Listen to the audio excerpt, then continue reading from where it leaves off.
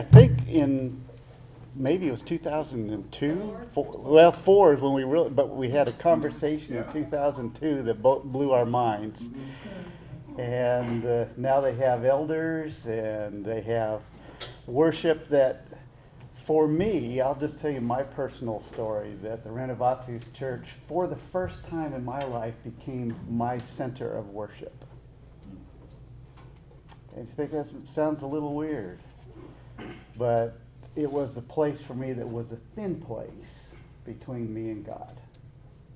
And they have been so faithful in that work. And that's what they're going to share with us, because starting a church and being a minister, serving in the kingdom of God, it takes deep level commitment. And that's what you're going to hear today, deep level commitment. My name's Stan Gramberg. I direct Kairos Church Planting Ministry. And we've worked with churches across the country in various stages, and it is a challenging and absolutely energizing type of work to be involved in. Let me pray for us. Father, as we start this week, we've gotten up early, we've seen your Son and your creation, we've seen your smile upon us. And Father, we want to accept that into our lives. Accept your grace and accept your favor. And today, may we be encouraged and lifted up before you through Kevin and Brenda and the story of their life that they're going to share with us. In Jesus' name, amen. Amen. Thank you, Stan. 41 years since 1978, Brenda and I have been doing ministry together. I guess we started before that, but we've been getting paid for it for 41 years. 27 years of that in youth ministry. I thought I was going to be the ministry's oldest youth minister. I thought I was going to be in a wheelchair out on the volleyball court. And then God changed the rules and said, let me give you one more thing to think about. And that remarkable conversation with Stan and Gina, all four of us started going, God could be doing a new thing here. Our story is messy and broken, and I have in my notes the word uncharacteristic. We have some bizarre twists and turns that we'll be sharing with you this morning, but I think maybe our story is not as uncharacteristic as I think it is, or as I would prefer. Scripture is filled with story after story of ministry people that are in messy stories. Jesus' ministry is filled with brokenness and pain and poverty and tragedy and betrayal, and those were not things that were in spite of his ministry. Those items became the heart of his ministry. I think we read scriptures with a bias. Psalm 126, for example, we hear these words. Where the Lord brought us back, his exiles into Jerusalem, it was like a dream. We were filled with laughter and we sang for joy, and the other nation says, what amazing things the Lord has done for them. Yes, the Lord has done amazing things for us. What joy we have. Restore our fortunes, Lord, as streams renewed in the desert. Those who plant in tears will harvest with shouts of joy. They weep as they go to plant their seeds, but they sing as they return with the harvest. We read Psalm 26 and we hear joy and laughter and songs and words like amazing and restored fortunes. But we miss the idea of streams in a desert and seeds sown in tears. We overlook the weeping that's mentioned in the same passage. As a matter of fact, we sort of avoid lament because we don't know what to do with the hard stuff. And so we quickly move through those Psalms to get to the rejoicing and the party stuff, because who isn't comfortable with a party? So we started a church. Our opening moment was in September of 2005. Renovatus is the oldest of the Kairos church plants, and ours is a story of beauty from ashes, treasures found in the darkness, life out of death. Ours is a hard story, but I want for us to begin with this thought: wait, that's his story. That life from death is the norm that is set for us. We absolutely rely on the fact that life came from death. And frankly, our ministries not just often reflect that, I think they're supposed to. Because our story is his story, and that makes this our story, our collective story. This is the story that we are telling together. It's what we've been called into. And so this notion that we need to avoid the pain hasn't served us well. Brenda's going to share with you some details. Let's pray one more time.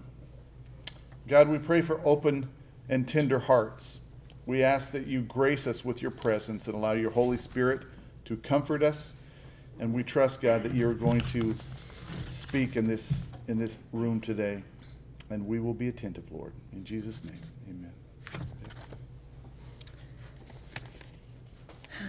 amen. So I'm going to share a little bit about the ashes part of the story. We're all wounded, and we all have stories of loss and sorrow, which actually ushers in the possibility of being made new. I love that part.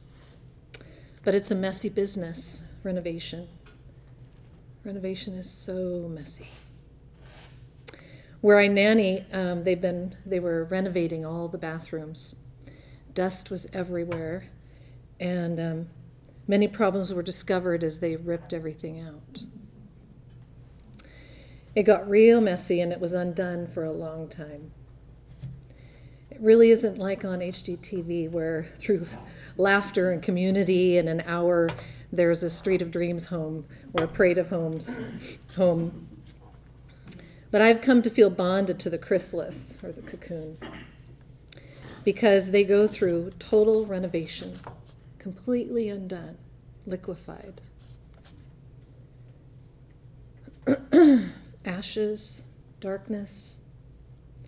That's been our journey as we planted a church named Renovatus, Latin for renovation.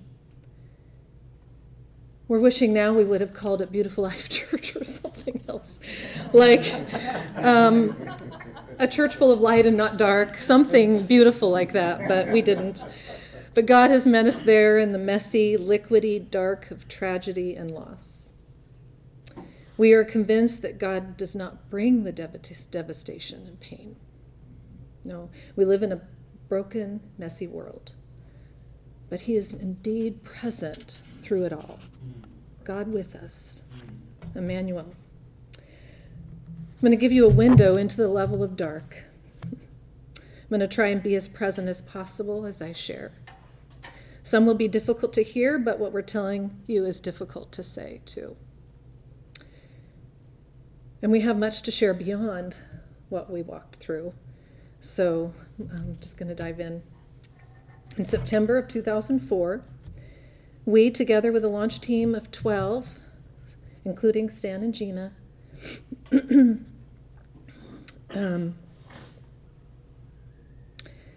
our son Ryan and his wife Jessica, began a journey of discovery and stretching of planting the Kairos first church plant.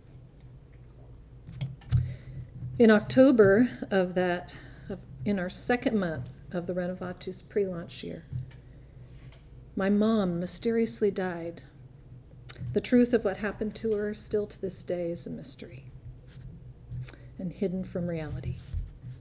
So that began a dark journey of discovery of truths about my childhood experience that had previously been buried deep due to trauma and threat. I began therapy to try and unravel all that was being revealed, and I began a journey into a dark abyss. I knew I had almost no memory of childhood, but I began to discover why. I was diagnosed with a severe dissociative disorder, and so began many years and years of memory work and grief work. You know, I have grown to, grief has become sacred to me, as grief actually validates and extends compassion to our pain.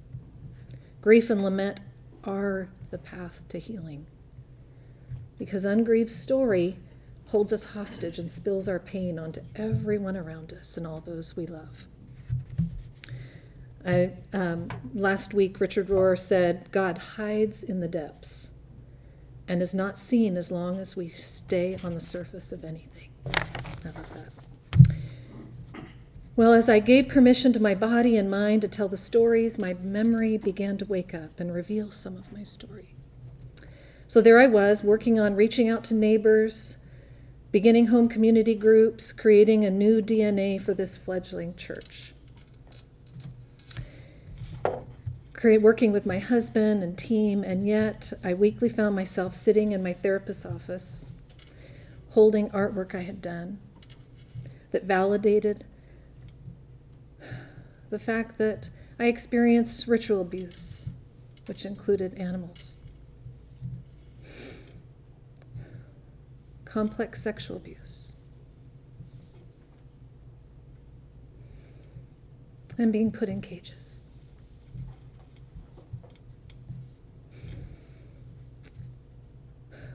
And then I left my therapist's office and went to staff meeting to work on planning the Easter service or on the next community event.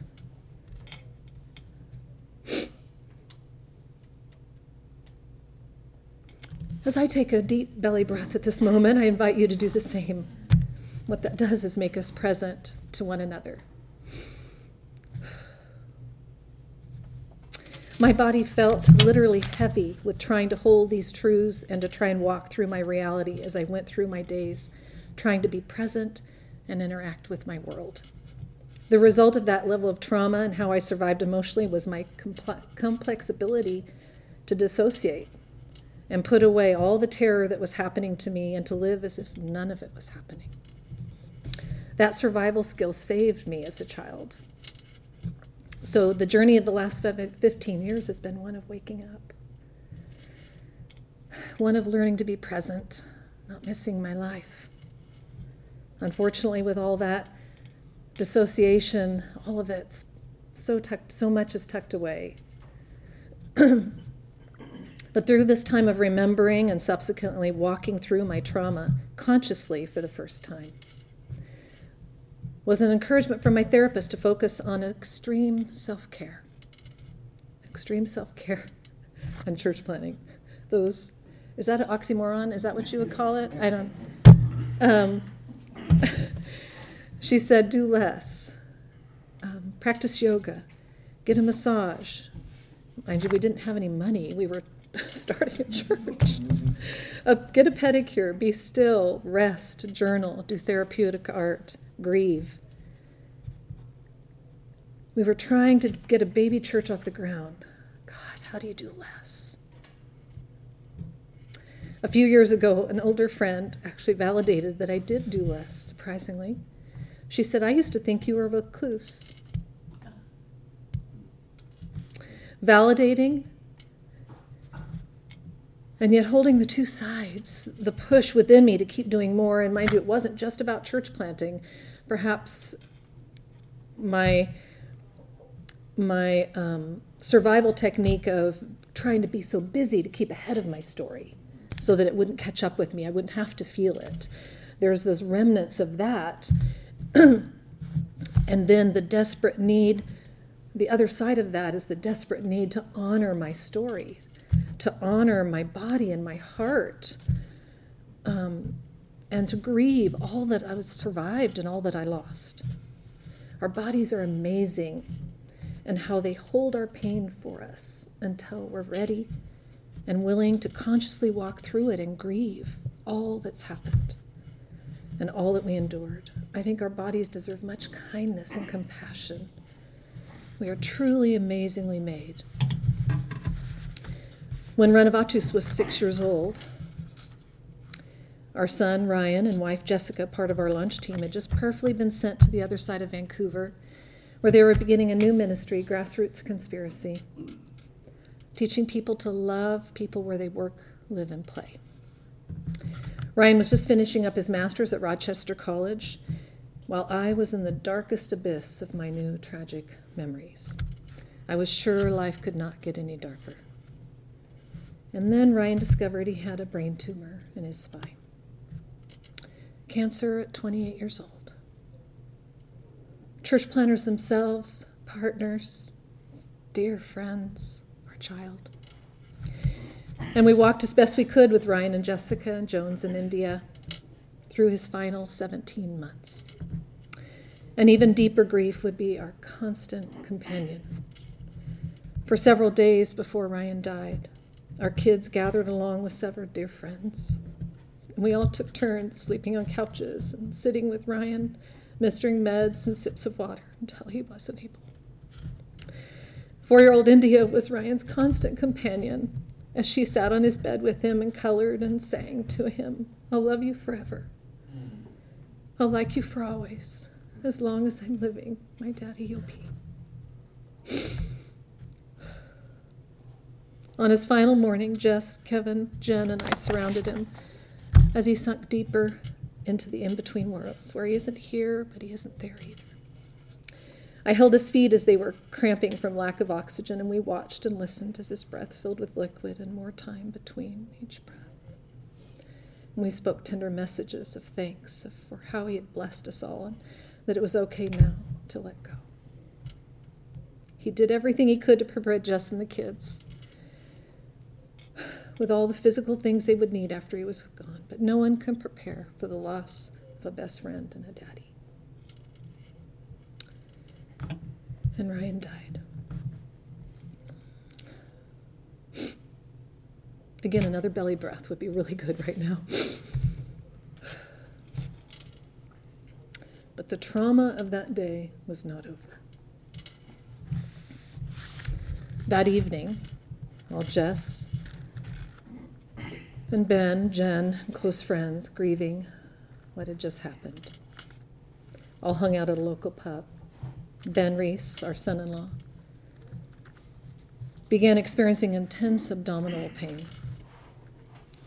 He was at the hospital by evening, and as we all prepared for a funeral, Ben fought for his life for 22 days in the hospital. Surgery would clean out infection and eventually save his life. The level of trauma we all carried has no words.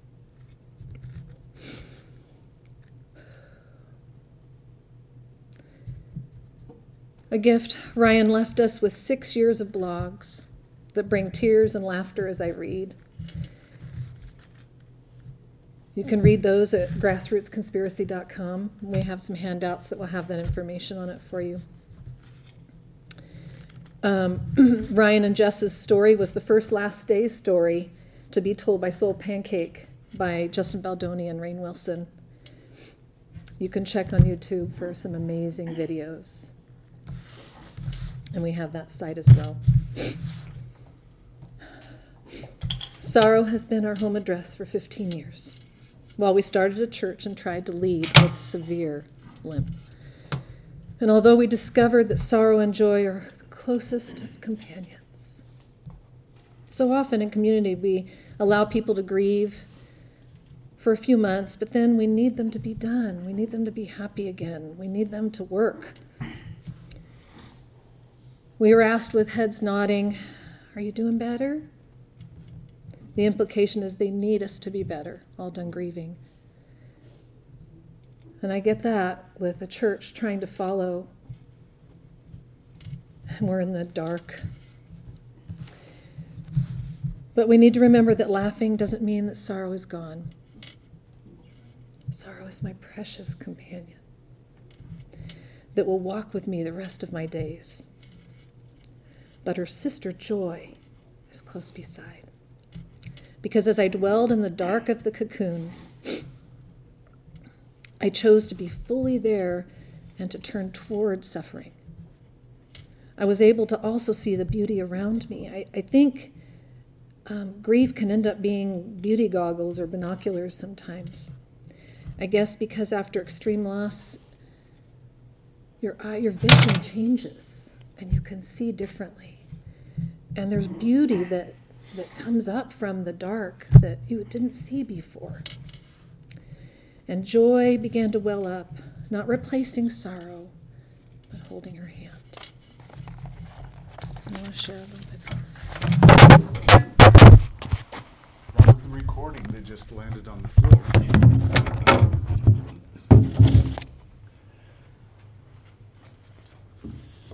That imagery of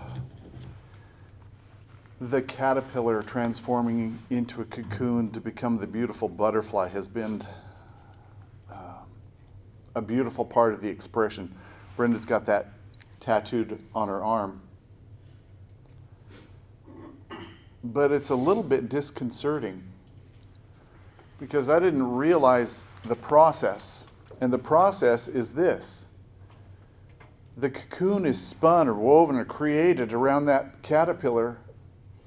And during that time of process, the caterpillar is not transformed into the butterfly quickly and easily. As a matter of fact, it's absolutely reduced to soup, to a lovely goo inside that chrysalis. And we feel reduced. It has been a remarkable journey to discover, oh, that's where we found God. We had always, for years, we'd walked in relationship with Him and knew Him intimately, but this was something different. So, we want to share with you some of the treasures in the dark. As a matter of fact, that's the name of Brenda's blog. You need to read some of her remarkable words. Who in all of this journey would have guessed, including me, that she would become a writer? But she will move you to think some thoughts that you have not discovered.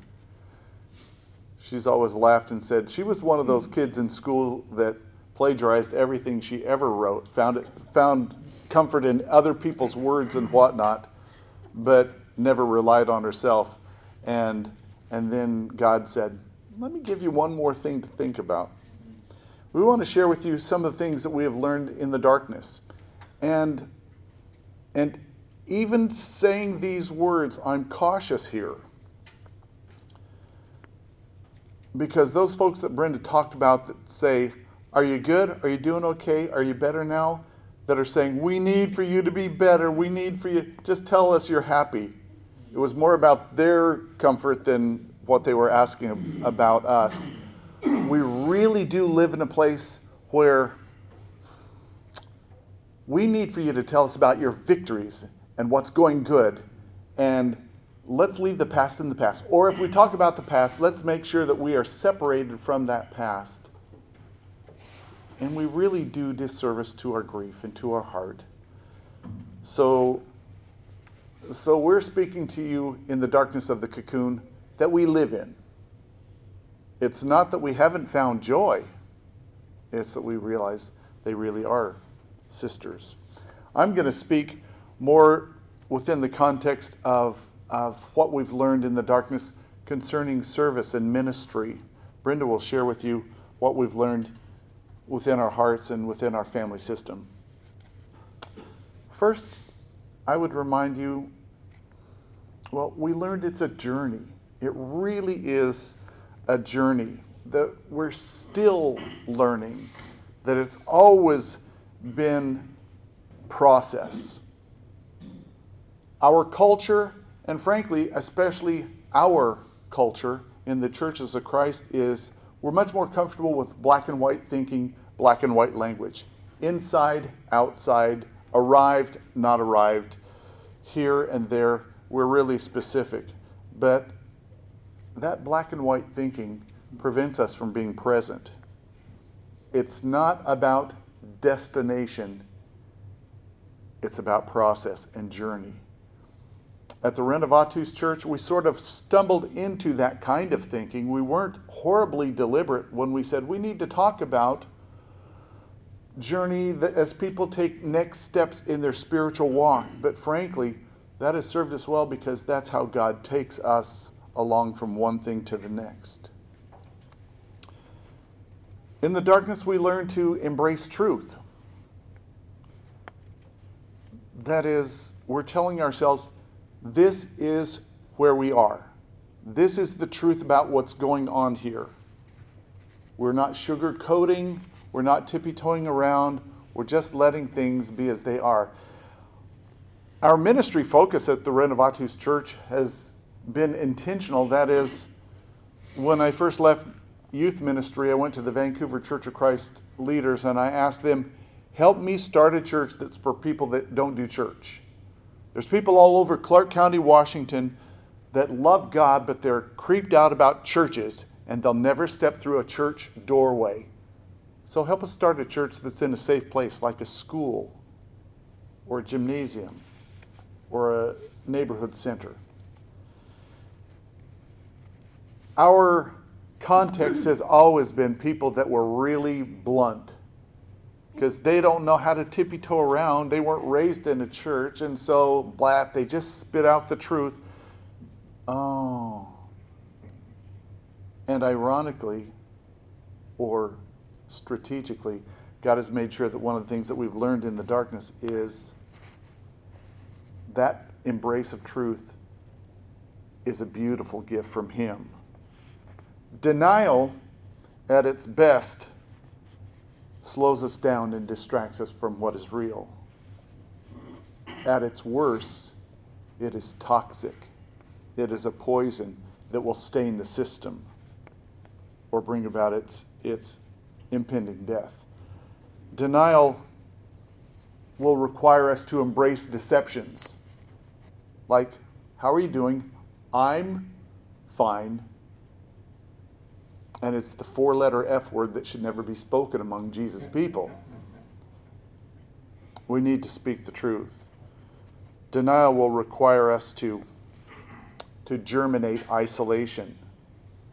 Because it's denial that causes us to act pretty and do nice things and allow everything to be cosmetic and on the surface. And so people will sit in a worship hour and look around and think they've all got their acts together. Their lives are peaceful and there's harmony in this room, but I don't fit and I don't belong. And there they are in the company of believers, but they feel more and more isolated. We embrace the truth. We've learned to pursue God in the darkness, not in the midst of darkness, not as we journey through the darkness, but we've discovered that there is a process that happens only in the darkness. We found God because of the darkness. He has always called His people out into the desert places, and we avoid deserts like crazy. But He's wooed His people into the desert. It's frequently the story of the Old Testament. It's not just about slaves being called into freedom. Prophet after prophet is the voice of God wooing His bride into the desert. Judaism has managed over the years to maintain lament as part of their thinking and part of their process, and we typically have chose to ignore it. But even in the goo that is inside that chrysalis, there's life in the cocoon. It's rarely what we guessed, but it's there. In the darkness, we discovered that God doesn't need me to be on top of my game. That's been such a blessing. Leadership comes out of strength, and leadership comes out of weakness. As a matter of fact, if we can live honestly broken lives, He's honored through that. He doesn't need Kevin to be capable. He needs Kevin to be available. Bottom line is this.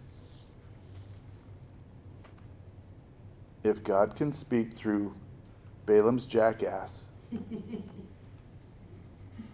He can speak through me.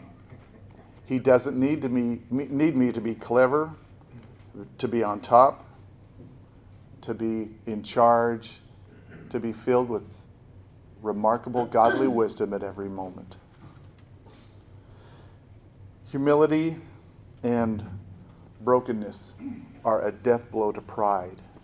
And my friends, we have done ministry out of pride for far too long. We've learned this truth. I can be effective as a leader only as far as I've gone. That is, transform people. I've got to allow myself to be renewed and changed. I've got to embrace whatever trial He takes me through because He's faithful and I don't have to have it all figured out. I can lead others because I'm being led. I haven't got it figured out. So, when you can allow yourself to be healed, it's not just talk about healing. It's not just healing that once took place in my past, but as Henry Nouwen describes it, I now become a wounded healer. And finally, in the darkness, He taught me about honest leadership. I'm no longer the source of the answers, but I can candidly and visibly wrestle with those that I'm leading. It's okay for me to hurt. As a matter of fact, I've loved and delighted in every church I've ever worked for and worked with. But Renovatus was the place where God allowed me to be in a community of believers that I knew that if there was a Sunday evening when 5 minutes before I'm supposed to stand and speak the words of God, if I needed to say, I can't do this, it's not in me, it not only would have been okay, the assumption would be, okay, I wonder what God's going to do tonight. And there would be anticipation that this was also going to be a part of the bigger picture. We are broken, flawed, like Moses and David and Peter, remarkably ordinary. And we are inviting others to be a part of that process. We are inviting others into pain and grief, not just because we need companions, but because there's beauty and joy found there. Inviting others into pain is not weakness. That's called faith. Brenda? I just wanted to share a few more treasures that we found. So for me, my faith was built on my own creation of God and my own interpretation of the Bible. I found God in the midst of my childhood abuse and terror. When I was 14, I needed a rescuer. So I began to create the God I needed. I love that God that I made. I actually still really miss him. I do. He was my constant companion, and I clung to the verses that would serve me and bless me and fit my worldview that I had created. But after Ryan died, in the midst of my darkest days, of remembering my trauma, the God I created crumbled. Here I was, still leading a church, and I didn't know what to do with the Bible anymore, or what to say to the God that I didn't understand anymore. Now what? My God world I built disintegrated, and I was starting over. I was officially in the cocoon, and my carefully built faith was liquefied. Sue Monk Kidd shares, I felt I had been dropped into an abyss of unknowing, into a stark confrontation of my own pain and wound. The darkness seemed to encircle me on every side. At times I felt abandoned and afraid inside its roundness. At other times the darkness felt strangely nurturing, swollen with mystery of becoming. I wondered if this was what one encountered at the heart of the chrysalis. And Tim Farrington shares, the dark night of the soul is an experience of being stripped of all the spiritual feelings and concepts with which we are accustomed to propping up our inner lives. It's a plunge into the abyss of radical unknowingness. This spiritual crisis is a call for celebration because it's only when we get out of our own way that the divine can take over and fill us with love. But it's a grueling process to come to this level of surrender. So I found, and I think God had been speaking this to me all along, that my daily goal is letting go.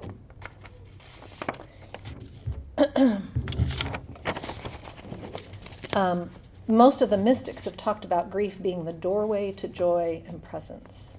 In fact, I'm convinced that many of the richest treasures are actually hidden in the dark, in the ashes, in our grief. The blog that I began, Kevin mentioned that I began last year, called Treasures in the Dark. My hope for this blog is exploring how to hold the parts of our stories while also sifting through and receiving some of the beautiful treasures that are hidden there, treasures which give us hope.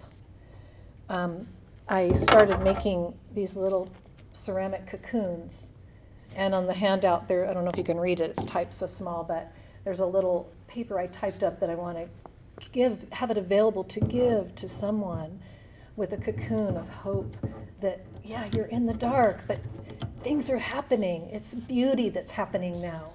So don't despair, have hope.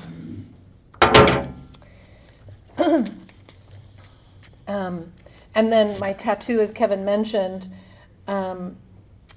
is the journey of the caterpillar to the chrysalis and the butterfly.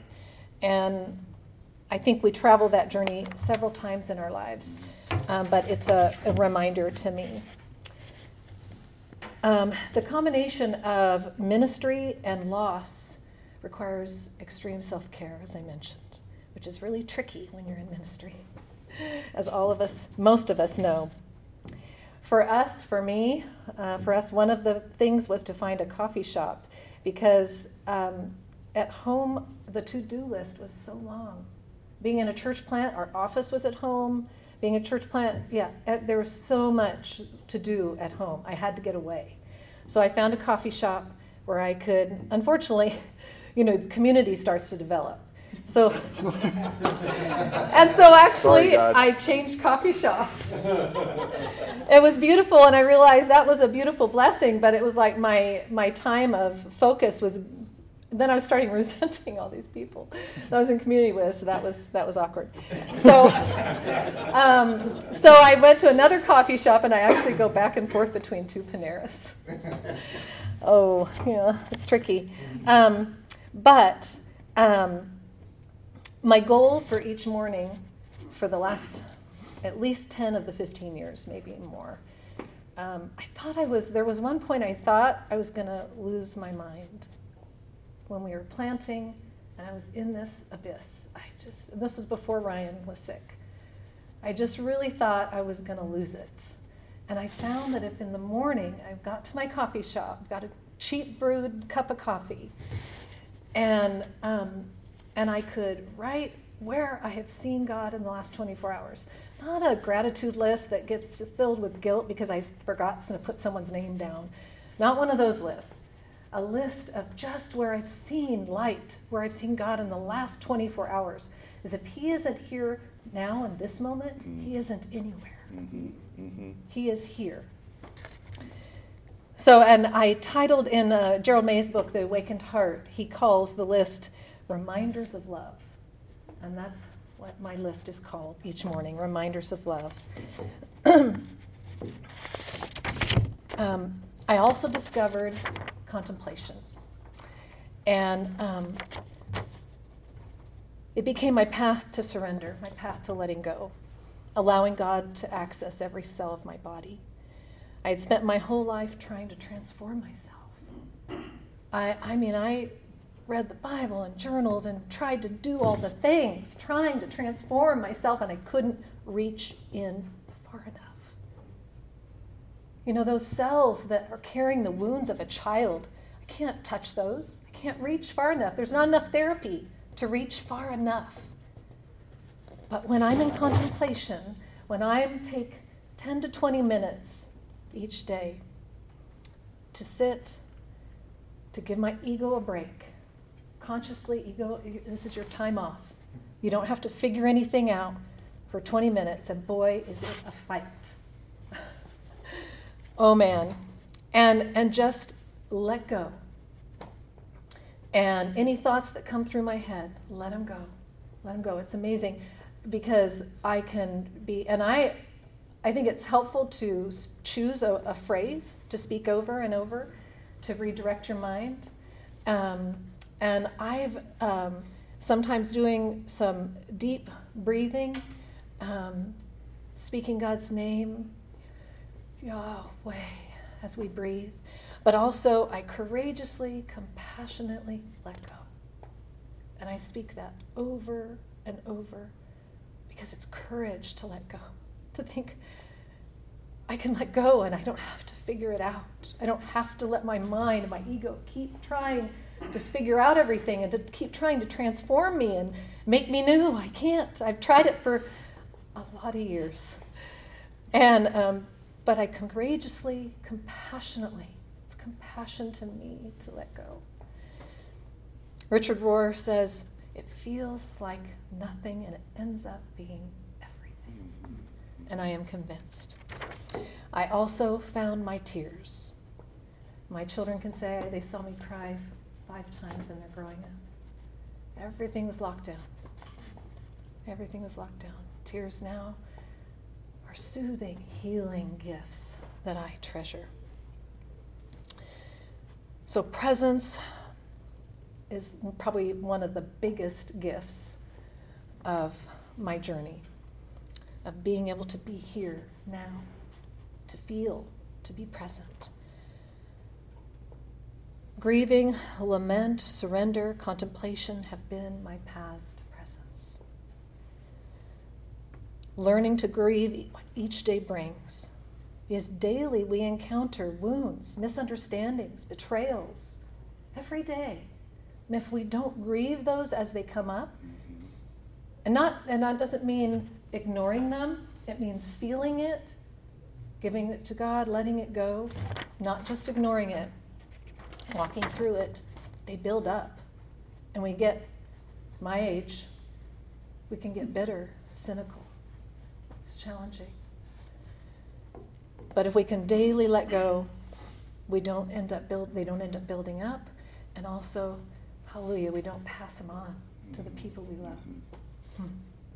So grief, lament, contemplation, and surrender are the paths. Presence, compassion, grace, mercy, and love are the gifts.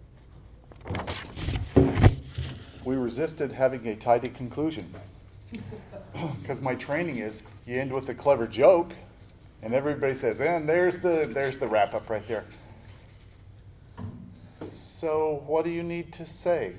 Do you have a story that you need to share, or do you have a question for Brenda or for I? Observation. What was important to you? How you doing? I got time. Thank you for sharing. We want to. Go ahead, Nolan. Well, I just wanted to say, Brenda's my buddy, but we're different. And her coffee shop is excellent. It really is a good coffee shop. And it's okay. Because I would be too busy watching all the busyness of the coffee shop. But she can detach herself from the coffee shop. Where's So your place? I like to just sit at home because I never liked to be at home, but now I do. Mm-hmm. And I just sit and be still. Mm-hmm. So, you know, as God's people, we're vastly different. Aren't we? Yeah. And And it's that's cool. And it's cool. So I just Yeah. didn't want everybody to think we had to go to a coffee shop. Because I was thinking that for a while. Well, as a matter of fact, something you touched on is a reality, and that is maybe you'd be wise to process where you feel least comfortable, because that could be one of the indicators that says, oh, I think this is a warfare place. We tell our children and grandchildren, you need to go outside, you need to, well, sitting with that screen in front of them, that's become the comfort place. That becomes the still place, and maybe you need to pay attention to the things you're avoiding. I don't think you need to go into some bad places. That's not what I'm suggesting. But be attentive to what your heart's maybe already signaling. Yes. I'm from the northwest Seattle area, and like Brenda, I like my coffee, and but I don't go out. I usually get up around 7, and for about an hour, I have a favorite chair that I sit in. We have a fireplace, and I just love to be there and just have my own time. And my wife is still in the same room, and she's doing her reading, and we don't communicate very much during that time. But to me, that's a very valuable Yeah. time. Yes. Yeah. That you honor each other's space during that time. Yeah. Brenda and I sat here in this room long before you got here, not talking, on purpose. Thanks, Don. Gene? Having experienced your journey on a closer basis than some in the room, I would say what made it so special for us that were observing your journey is that your openness and your honesty with the mess of your journey made it available to everybody else in Renovatus. And so often when we go to church, everything is neat and tidy. Everybody has tucked everything away. They're wearing their best clothes and this sort of thing. And not that there's not good in that. There is good in that. But Renovatus has never been that place. The messiness, it's like they do the neat and tidy stuff at their job, and then they come to church at Renovatus and they deal with the mess that's really there. And your honesty and openness to just be real, to not be at all fake in what was going on in your life, allowed everyone else to do that. And so, whereas we were traveling so much of your journey, we would just come in and out at Renovatus, but we saw God's transformative spirit in the mess in many lives, not just yours. Yeah. But in many lives there in that church is that we saw God processing many people. And thank you for your honesty in dealing with your journey, because I know you have seen that in the people around you at Renovatus too. Yeah. I just wanted to tell people that Thank you.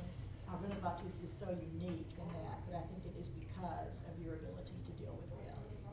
It's been a beautiful thing to see how God has taken this chaos and this craziness, and once you have the perspective of some time and some distance, you're kind of going, oh, he was shaping this, he was doing that. Oh, I had no idea. I have to say, though, chaos is not my favorite place. Oh my Yeah, God. you should try it. It's awesome. And worshiping chaos. We're trying, I keep thinking, I was talking to Kevin just this week.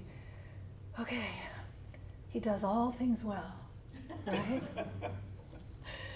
Oh, being in this mess and do it well. I don't know. I still don't know what that looks I like. don't know what that means. But it's messy and it's tricky. It's complicated when you have a lot of messes Yeah, Mara?